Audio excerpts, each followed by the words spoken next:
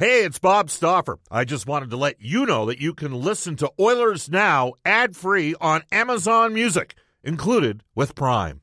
Another day is here, and you're ready for it. What to wear? Check. Breakfast, lunch, and dinner? Check. Planning for what's next and how to save for it?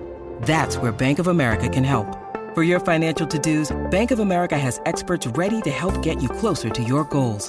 Get started at one of our local financial centers or 24/7 in our mobile banking app. Find a location near you at bankofamerica.com/talktous. What would you like the power to do? Mobile banking requires downloading the app and is only available for select devices. Message and data rates may apply. Bank of America N.A., member FDIC.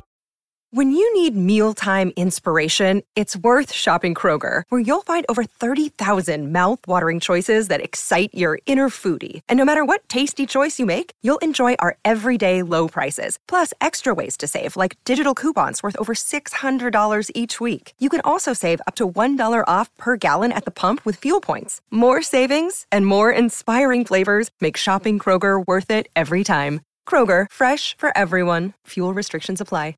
Oilers Now with Bob Stauffer. Weekdays at noon on Oilers Radio, 630 CHED.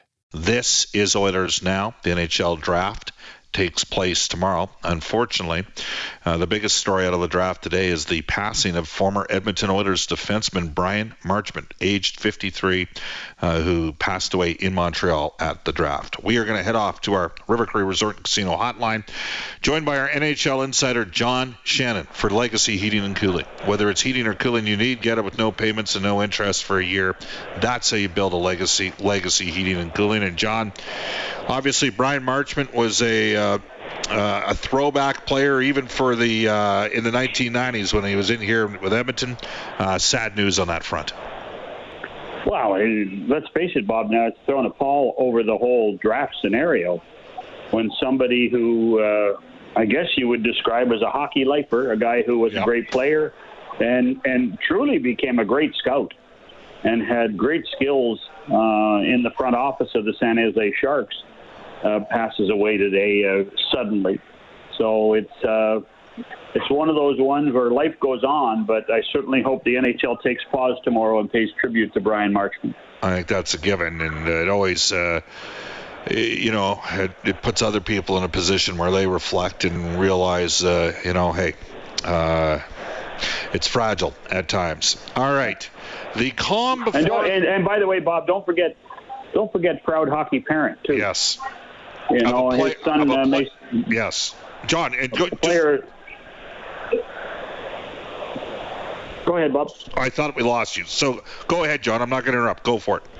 No, I just, in the last few times I've seen Brian in and around arenas or at events, the discussion was more about Mason than it was about what he was doing for the Sharks, how the team was doing, what was going to happen there. It was more of proud hockey parent. And let's face it, Mason was coming into his own. Whether it was in Florida or wherever he ends up, quite frankly, if they can't afford to keep him. So it truly is a sad day. Yeah, I can tell you that Brad Holland was a individual who tipped me off, and Mason Marchment said, Bob, this guy is on the precipice of popping. We talked when Josh Archibald went on LTIR at the start of the season, and at that time, he had the myocarditis. We weren't sure if he was going to be able to play. So someone said, well, let's do a little exercise here, Stoff, and see if you can come up with names of players that make $1.5 million or less that could potentially come in. And, if you moved Archibald over to LTIR, could have been a potential fit for the Oilers. And, I initially talked about Lawson Crouse, not the 20-goal scorer Lawson Crouse from this year, but the guy who had 4 goals last year for Arizona. And we went from Lawson Crouse, and we talked about Bastian before he went on waivers with Seattle. And Mason Marchment, along with Nick Paul, were a couple of the other guys we talked about out east. So, and now it's my belief, ironically enough, Nick Paul left Ottawa, got the 7-year deal in Tampa. I could see Mason Marchment actually ending up in Ottawa and getting paid in Ottawa big time. So, that's all part of the process. All right, John, we're going to switch focus here for a second. The Edmonton Oilers. We don't want to overpromise and underdeliver. However, do you think Ken Holland has lots of balls in the air right now? I think he has a few. I think, there's some that what's happening in Montreal this week is a precursor to things that are going to happen officially on the 13th. Obviously, the Evander Kane saga is part of that. But I think when you consider that the agents, the managers are all in one city, and there's going to be a demand for goaltending, there's going to be a list of free agents that are going to be available, and that there's also some controllable contracts that teams are prepared to move in order to create their own flexibility, that I do think Kenny has a lot on his plate, Yeah, I think it's possible, John, for me, of the 19 players who faced Colorado in Game 4 of the Western Conference Final, we could see as few as, by my count, 12 that would be in the Oilers' opening day lineup come the middle of October, because I think we're looking at probably the middle of October, second week of October, for the start of the regular season. Is that too much change, or is that feasible in your opinion? Well, I mean, that almost has to be the perfect storm, Bob, for that to happen.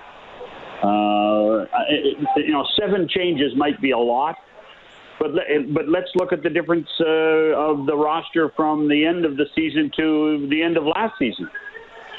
Yeah. I think there was more than 7 changes, weren't there? So I think it's possible.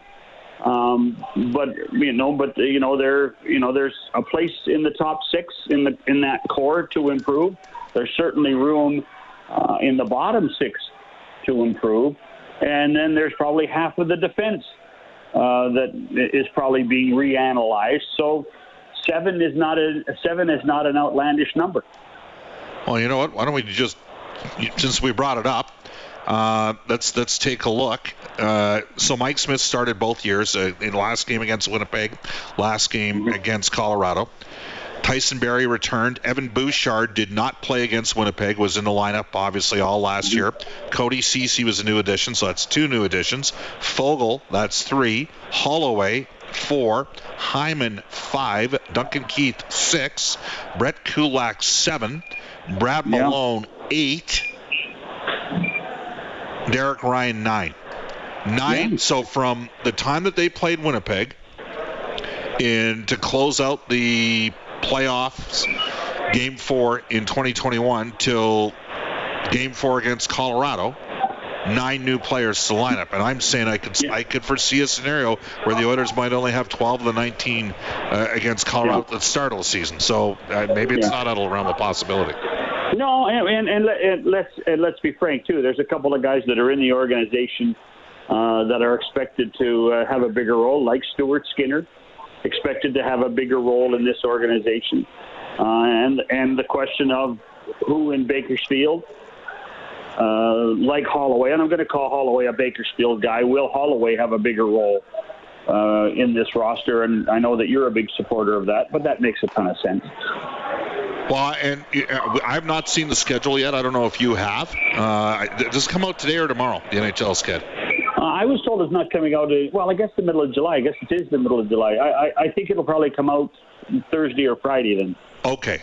So it comes out after the draft. What they'll do is they will announce everyone's home opener first on one day, and then announce the remainder of the regular season the next day. The Oilers have traditionally, John, had a high amount of October home dates. If that happens again this year, to me, that increases the probability that both Broberg and Holloway are here at the start of the year, because it allows you to control the matchup. And I think, frankly, we all know the league gets better as the season goes on. That's why you see younger players.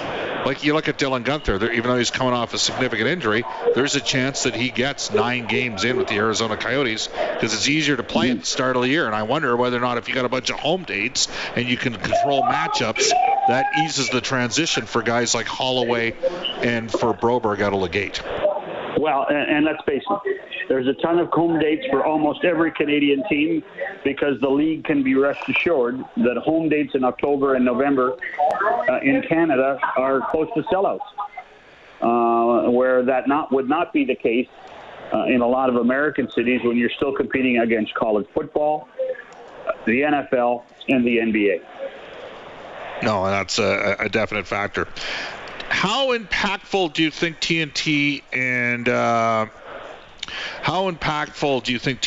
ESPN have been in the potential growth of the game just in the first year? I think it's been a good foundational year, a good start. I was actually mentioning this to someone earlier today. I thought they both had pretty good playoff runs when you consider how the playoffs went, just as the NHL had a really good playoff year. And a lot of the flaws that ESPN and TNT did have during the regular season were forgotten. So hopefully they will have learned enough from their mistakes in the regular season and will build on their successes in the playoffs and you know, get into the NHL world on the 12th of October with all guns a-blazing. But I think that there's a lot more understanding about how this league ticks now from senior management at both networks, because nobody understands or understood how the NHL works versus the NBA and the NFL and Major League Baseball. So hopefully that's a real positive. Certainly, in my mind, it was what both TNT and ESPN did. Everything was pointed in the right direction. Yeah, and I wonder whether or not it'll impact things from a salary cap perspective and give a bump and increasing the cap instead of by $1 million. I don't know how it can. I don't know how it can, Bob. Explain money, why not. Because the money and the revenue between those two contracts is set for 7 years. They already know for what money's coming in from those two network packages in that period of time. And you know, remember, as Gary Bettman talked about during the Stanley Cup final, is that it's going to be a flat cap probably for the next two seasons until the end of 23-24. Right. At which point there's going to be huge growth, but then the players are going to have to make sure that their escrow levels are high in order to pay the owners back for giving them full salaries during the two COVID years. Yeah. So when you mean full salaries, players got their full salaries in the bubble. Right. Players got their full salaries, Bob. Yes. And the owners got no ticket sales. No. Zero. So, but part of that deal was that they get a 4-year extension. They look at going to the Olympics, and that at the end of the 6-year extension, that the players will have paid back through escrow all of the monies that the owners paid out in the first 2 years. Yeah, well, and I think that sometimes their perception is, woe is the poor owner, right? But the fact is there's organizations that might have lost $100 to $125 million over a 2-year run, John. That's right. I think that's probably fair. And now we're starting to see, and quite frankly, Bob, I think that, you know, we saw 11 coaches change this year because there's pressure from ownership to win right now in order to regain their markets and to have bigger revenues, to bigger marketing, bigger TV contracts locally. I think that's the pressure that has been created, and that's why the coaches really took it on the chin this year. John, were you surprised that Craig MacTavish circled back to coaching? No. You sat with him on the desk. I sat with him on the desk, Bob. This is still Craig MacTavish hockey guy. Yeah. This is still Craig MacTavish that loves the intricate nature of the game. Before and after, we would talk about his love of coaching, his love of managing, his love of organizing. This just speaks to a basic need to remain in the game. I would tell you, in many ways, Bob, his love of the game put him on Sportsnet. And then he got that much closer to the game and realized how much he truly did love it and how much fun it was and how he needed to get back in the competitive part of the National Hockey League as opposed to analyzing it.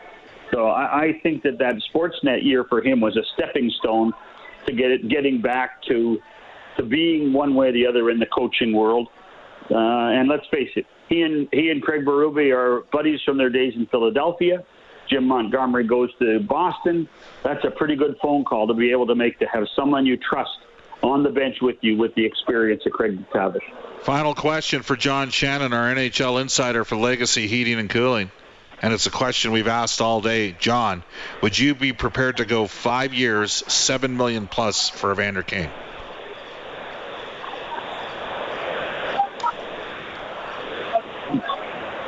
I think that's too long, Bob. Yeah. I think that's too long. I've always, for some reason, and this is just me, I haven't talked to Kenny, I haven't talked to anybody in the organization about it, but to me, the term for me with Kane was always going to be no more than 3 years. 3 years was the perfect carrot for him to stay focused on what just like he was all season long, focused on playing the game. And I don't think that's beyond the realm of asking him to do that. What's going to happen, though, as you know as well as I do, Bob, there will be one rogue manager that says, well, if I have lots of space, if I only have to give him up for 5 years and I can give him 7 to 7.5, I might as well do it, because at the end of those 5 years, either we're winners or I'm out of a job. Right. 100%. It's going to be interesting, John. Thanks for your time. Okay, Bob. For Legacy Heating and Cooling, that is our NHL insider, John Shannon. It's 1:48 in Edmonton. We're going to come back with texts in this day in Oilers history. You're listening to Oilers Now. We are going to do this day in Oilers history. It is presented by New West Travel. Coming off his second full season in the NHL back in the state in 2012, the Oilers signed goaltender Devan Dubnyk to a 2-year extension worth $3.5 million AAV. He posted a .921 SVP the next year, but ended up being traded in January of 2015 to Nashville for Matt Hendricks. Dubnyk crashed out. Nashville and Montreal, resurfaced in Arizona, worked with the goaltending whisperer by the name of Sean Burke. Sean Burke, by the way, is now with the Vegas Golden Knights. I know they hired Bruce Cassidy as head coach. The guy that might help them the most is Sean Burke. And Dubnyk got his career jump-started in Arizona, got moved to Minnesota, where he, for 6 years, was their number one goaltender. Now, you can text us at 780-496-0063. Bob, what do you think of a deal with the New York Islanders that sends Puljujarvi and Barrie there for Mayfield and Wahlstrom? I'd have to think about that. This text comes in saying, Bob, I would do $7.75 million times 4 years for Evander. It's his age that scares me for the 5th year. And again, the agent's going to look to get the best possible deal he can. Bob, can you please upload the podcast today?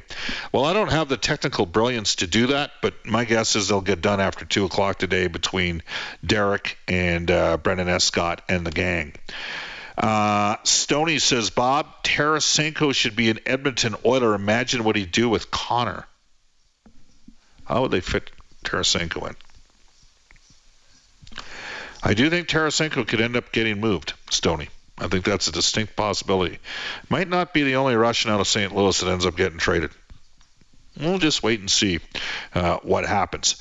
All right, here is what we got going on. Tomorrow, 2 of our guests will be Kevin Weeks from the NHL Network and ESPN for our friends at Canadian Power Pack, Alberta's leader in electrical construction service, electrical prefabrication, and solar. Also for GCL Diesel, former teammate of Brian Marchman, who passed away today, Louis DeBrusk. That's 2 of our guests tomorrow. We are working on a couple more guests. Tonight, Reed Wilkins will have clips from Ken Holland's availability. I don't know, might have already started. They're just about getting ready to roll with it. An Elks preview of Dave Campbell. I'll be joining Reed Wilkins on Inside Sports tonight at 7 p.m. as well. We are going to head off to a global news weather traffic update with Rhea Lahu, and then Angela Kokwat will go from 2 to 3, followed by the 6:30 CHED Afternoons with guest host Jock Wilson. I'll be on with Reed tonight at 7, Oilers Now tomorrow at 2. So long, everybody, from Oilers Now. Oilers Now with Bob Stauffer, weekdays at noon on Oilers Radio, 630 CHED.